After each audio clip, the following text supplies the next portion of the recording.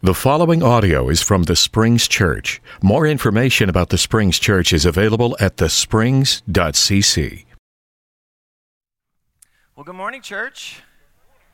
Grace and peace to all of you. Welcome to those of you here. Welcome to all you who are online. Thank you for joining us. So I have some bad news and I have some good news. Bad news is, kids, trunk or treat is canceled tonight.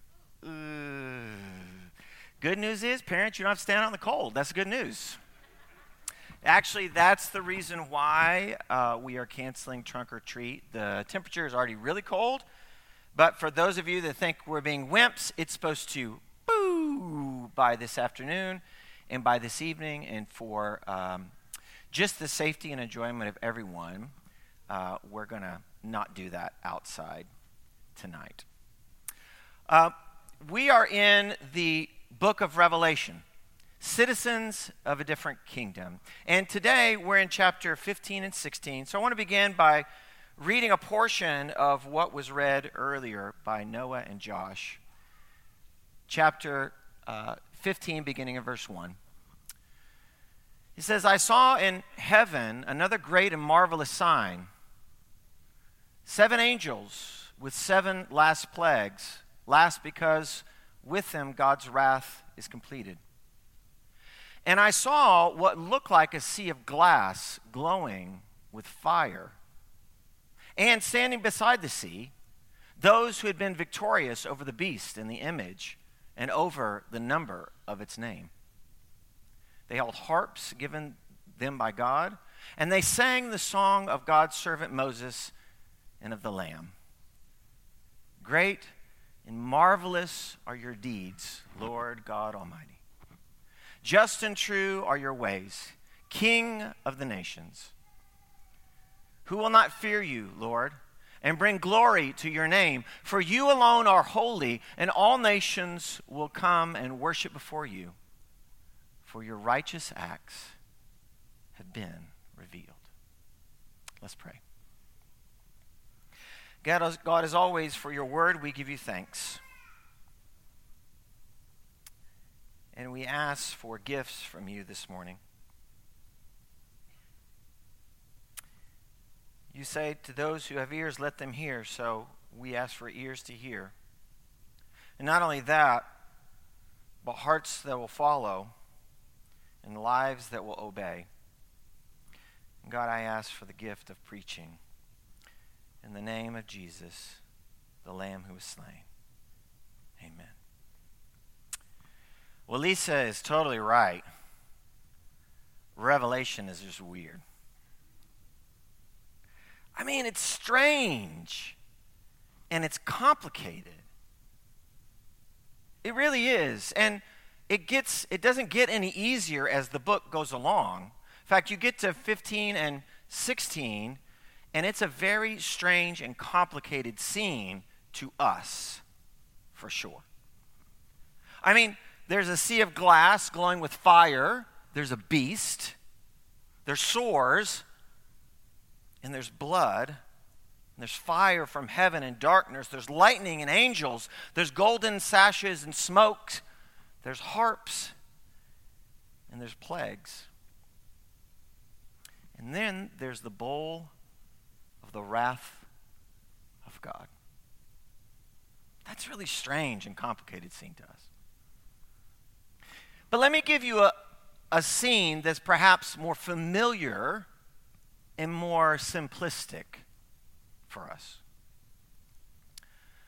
When my kids were growing up, it was inevitable that sometimes one kid would get something that another kid would not get. A piece of candy, a certain type of food, a gift, a toy. And it was also inevitable that when one kid would get something that another kid would not get, it was inevitable that the other kid or the other kids would say the words, "That's not fair." You ever heard that before? To which the parents would say, life is not fair. Okay, kids, help me out. To which when you say, that's not fair, and your parents say what? Life is not fair. That's what they would say, right? Do you notice how parents say it differently than kids? Parents say, life's not fair. Kid goes, life's not fair, I know. But that scene is not strange or complicated to us. Because life is not fair. And when we get to Revelation 15, we get to the strangeness of this text. I mean, you got all this weird, as Lisa put it, Alice in Wonderland type language. But you also get to this strange part, and it's become strange to us in a sense, about words like judgment and wrath.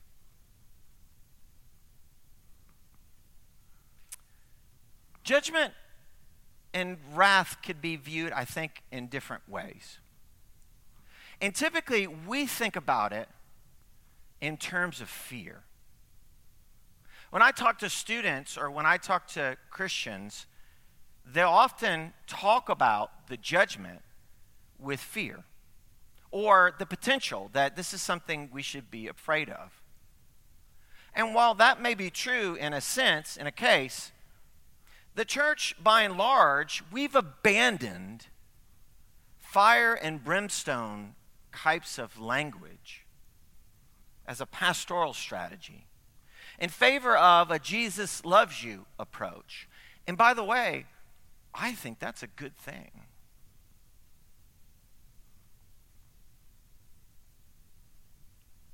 Because fire and brimstone often fill people with fear, with guilt, leading them to feel both about themselves and oftentimes, later on in life, leading them to feel not good about who God is, to be honest with you.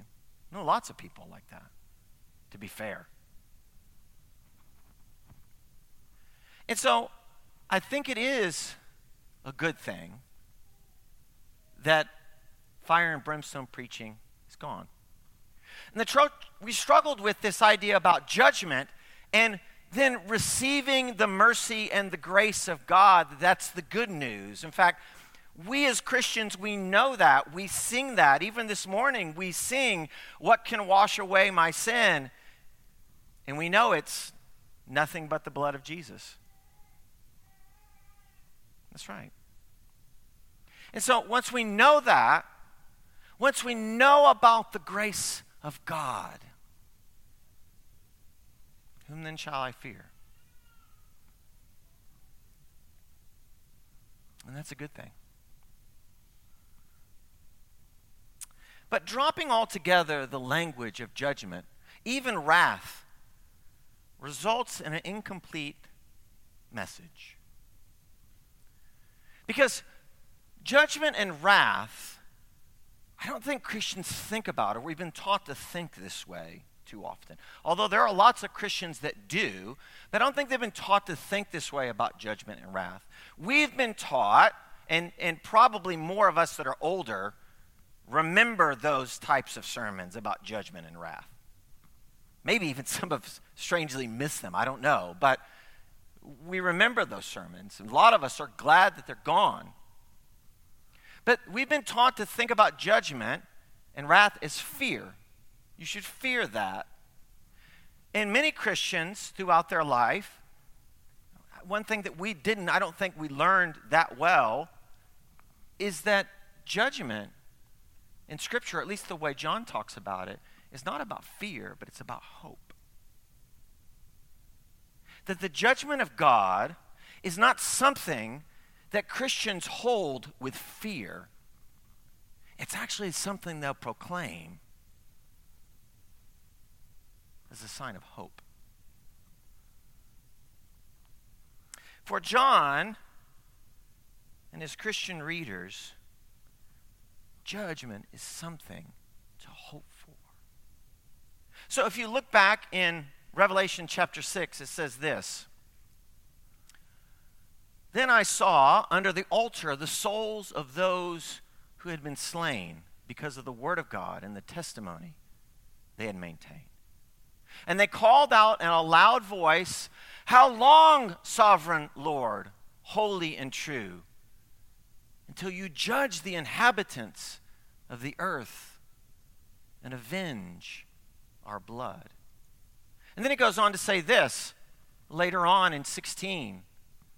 "Then the angel heard the charge of the waters say, 'You are just in these judgments, O Holy One, you who are and who were, for they have shed the blood of your holy people and your prophets, and you have given them blood to drink as they deserve.'" And that was the angel saying this. And then you hear the response, like a worship service, like a call to worship. The angels say, "You are just in these judgments, O Holy One, who are and who were." And then those under the altar, the congregation, heard and said this, "Yes, Lord God Almighty, true and just are your judgments." For John in Revelation, judgment and wrath is not about fear for God's people. Judgment and wrath is about hope. And there are many Christians that will talk about and plead for the justice and judgment of God to come into the world as good news because they've been on the wrong side, the underside of justice. They've been acted towards unjustly. So, justice, according to John, it is coming for the empire. But in chapters 15 and 16, justice and God's judgment is coming for those who trust in that empire and their power and their authority and the way they exploit others and subjugate others through violence. For God's justice to be revealed, it must first come to those who cooperate with the empire, promote the empire, and therefore enjoy the privileges and powers they receive from the empire. They must be allowed to experience terrible consequences for their choices so that they may repent. And all that word repent means is change, so that justice may happen. Justice is coming later in Revelation for the empire. But this is all those who've trusted and participated in it. And so the 7 plagues correspond to the 7 sins, I guess, of the empire. And the first one we find in chapter 16, verse 2. It says this, "And then I heard a loud voice from the temple saying to the 7 angels, 'Go and pour out the 7 bowls of God's wrath on the earth.'" So if you remember way back earlier, the trumpet sound, which is the announcement of God's will, now they're going to execute it. They're going to carry it out. And so he says, "Go and pour out the 7 bowls of wrath on the earth." And then it says in verse 2, "The first angel went and poured out his bowl on the land, and ugly, festering sores broke out on the people who had the mark of the beast and worshipped its image." And if you go back to 13, there's a lot of imagery in 13 that may give us a clue about what this judgment is about. In chapter 13, verse 17, it says this, they could not buy or sell unless they had the mark, which is the name of the beast and the number of its name.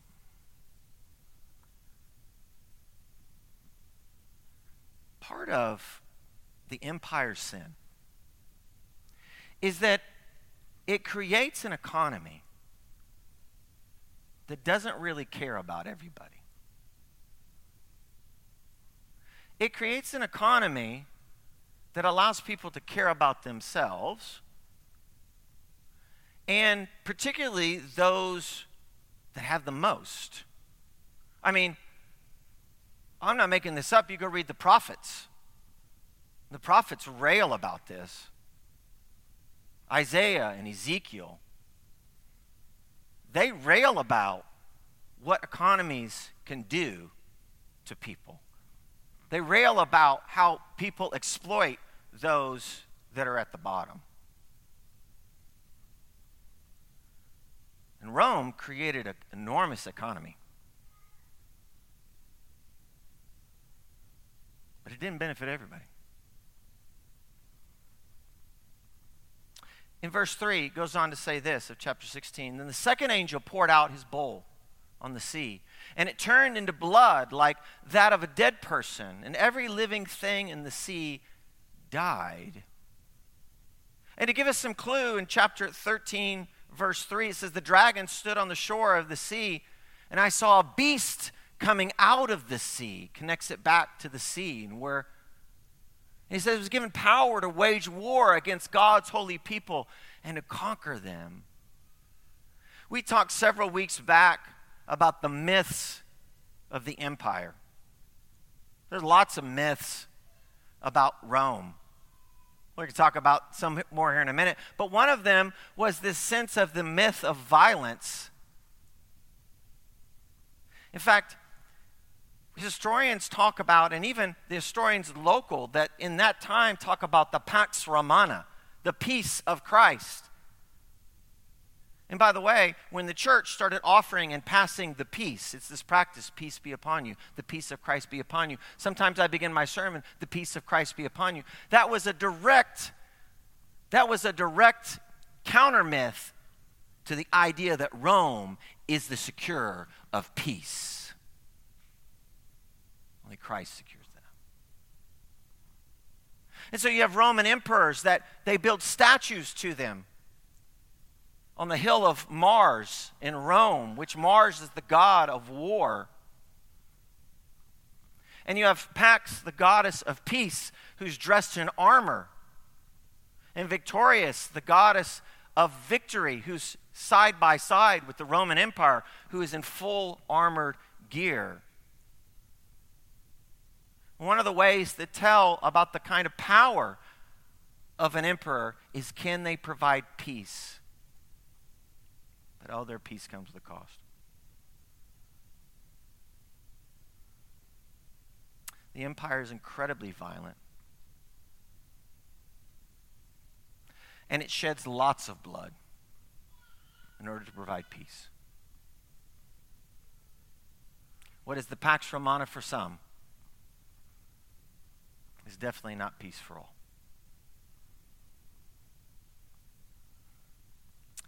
Then he goes on in verse 4. He says this, the third angel poured out his bowl on the rivers and the springs of water, and they became blood. For they have shed the blood of your holy people and your prophets, and you have given them blood to drink as they deserve. And in chapter 13, it says this about the beast. It says it was given power to wage war against God's holy people and to conquer them. One of the things that we use, the language that we use for Christianity, for the kingdom of God, is this Greek word basilia, right? Which is actually where the word basilica comes from. There's a whole story about all that. But we're familiar with terms like that. We've heard it, the basilia, it's the Greek term. It means kingdom. And it wasn't Jesus that just began using the word kingdom. By the time Jesus came on the scene, this word, basilia, belonged to Rome. They would just say basilia, and everybody knew what you were talking about.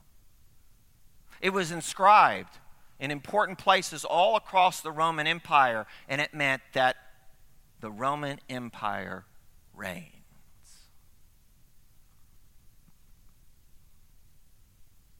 They bring economic security, they bring peace and order, and therefore you should put your hope in Rome.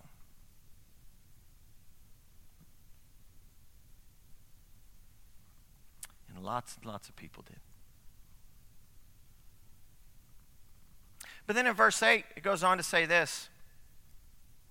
The fourth angel poured out his bowl on the sun, and the sun was allowed to scorch people with fire. This is really weird stuff. Lisa, you're totally right about this. It's just odd.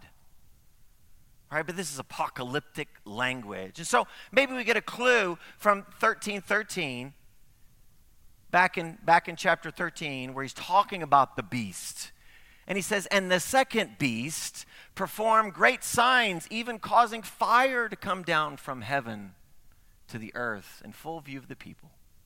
And it was given authority over every tribe and people and language and nation.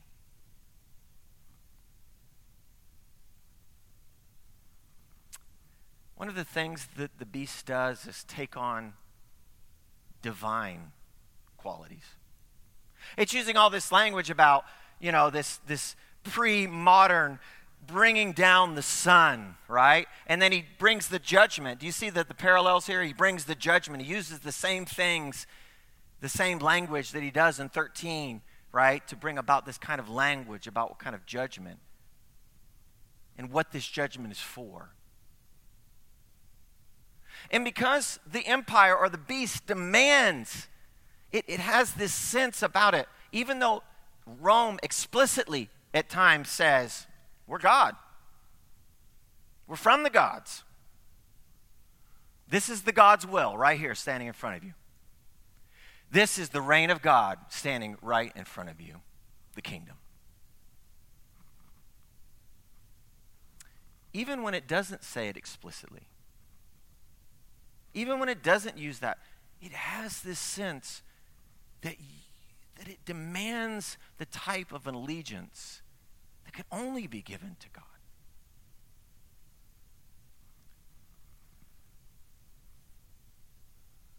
Allegiance must be given to Rome. And by the way, Christians died in the 1st and 2nd century because they refused to give that allegiance to Rome, by the way. He goes on in verse 10, says, the fifth angel poured out his bowl, and on the throne of the beast he poured out his bowl, and its kingdom was plunged into darkness. And then in verse 2 of chapter 13, it says, the beast I saw resembled a leopard, but he had feet like those of a bear and a mouth like a lion, like that of a lion, like a beast. And the dragon gave the beast his power and his throne, and he gave him great authority. One of the reasons why Christians gave their lives is because at different times, not all the time, but at different times, there was what was called the cult of emperor worship that happened, to where statues or images of the emperor who proclaimed themselves to be from God and sometimes of God, even used the term Son of God for himself, even before Jesus came. And that you were to pinch some incense and pay homage and have faith that he was the benefactor. In fact, that it was proclaimed that he created justice and peace. It's amazing. You read these manuscripts and you read some of these inscriptions and you think, hey, they're quoting scripture here. No, they're not quoting scripture. They're using language that sounds like the gospel. They're using it for the Roman emperor. It created these cults of personalities to where that's my guy. He's my guy. He's the one that's going to bring everything and make it right. He's the one that's going to save us. He's the one that's going to actually do X, Y, and Z for us.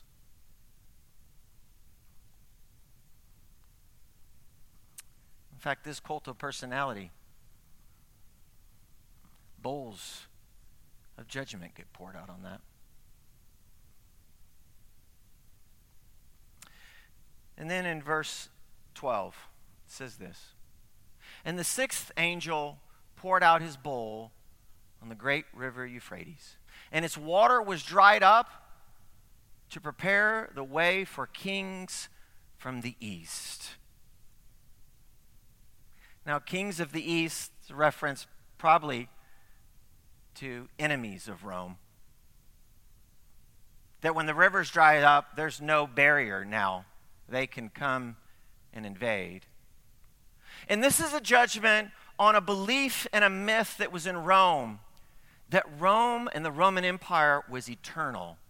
Anybody know the nickname of the city of Rome even to today? It's referred to sometimes as the Eternal City, even today. And that's not just because it's been around for over 2,000 years. It's because this myth that it's eternal. I mean, their coins used to say something like this, the people of Rome forever. And sometimes there were coins of the goddess Eternitas, which you hear the word eternity. She would be holding the moon and the sun, which are symbols of eternity, that they would last forever. And I remember hearing this from Randy Harris one time, a good friend of mine.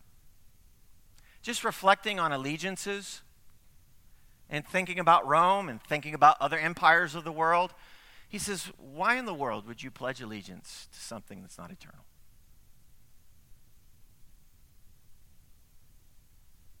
I have an acquaintance, Jonathan Storment.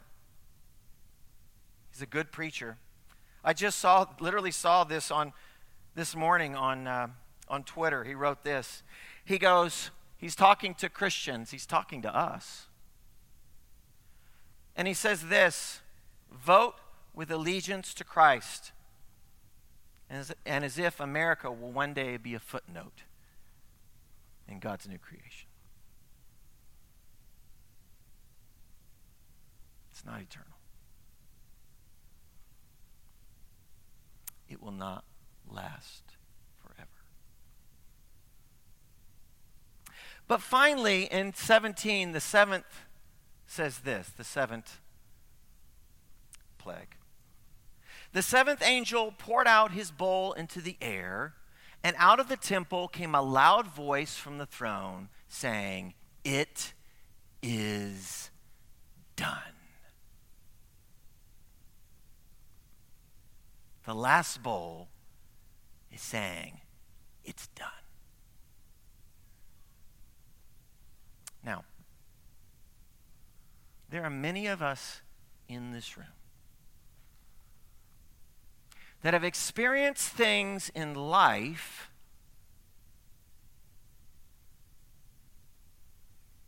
that have caused you to ask the question over and over and over again, Lord, how long?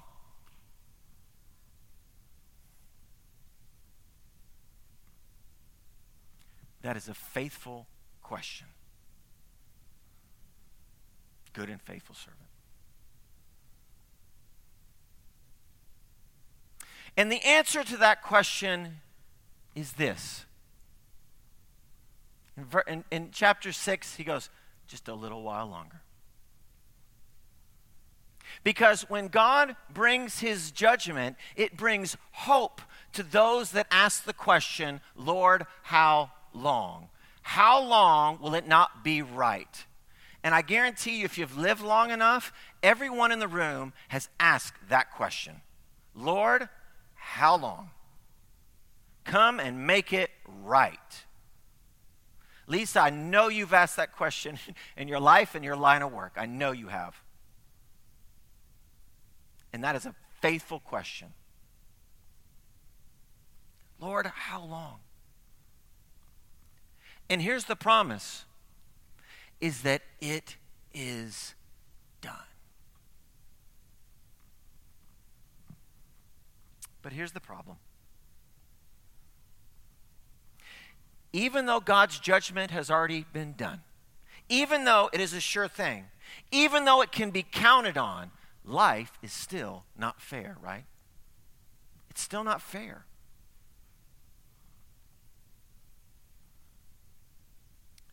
And so I think one of the calls for us today, in ways of thinking about judgment, not as fear, but judgment as hope, is to act out God's judgment as an action of hope. That God's people are to act out God's good and faithful judgments as actions of hope. Here's what that doesn't mean. It doesn't mean we do it with violence. Violence in Revelation is a mark of the beast, not a mark of God's people. And nowhere in Revelation is violence attributed to God's people.